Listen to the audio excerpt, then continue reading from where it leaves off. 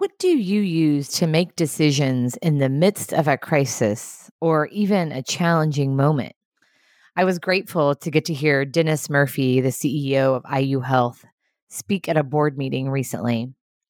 IU Health employs over 30,000 people and serves over 1 million patients each year.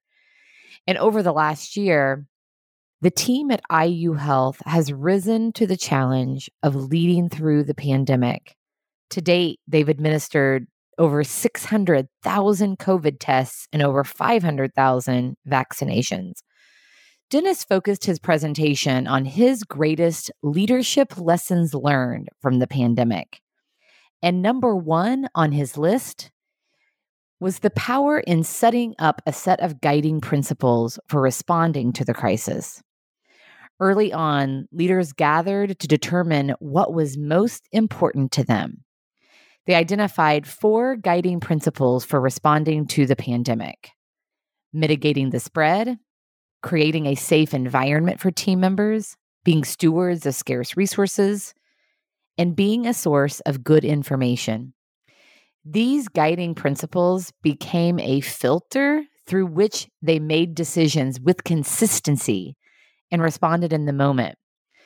This example is an important one for all leaders. It's such a good reminder. A reminder of, what are you anchored to?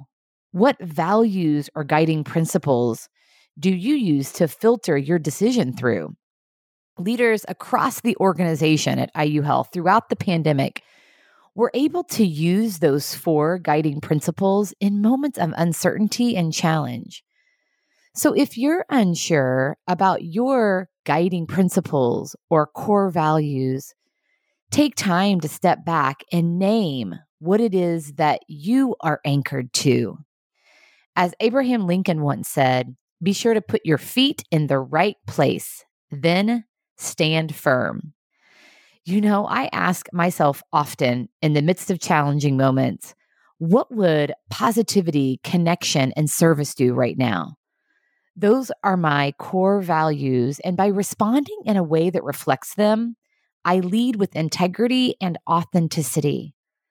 By putting our feet in the right place, we are in a much better position to stand firm.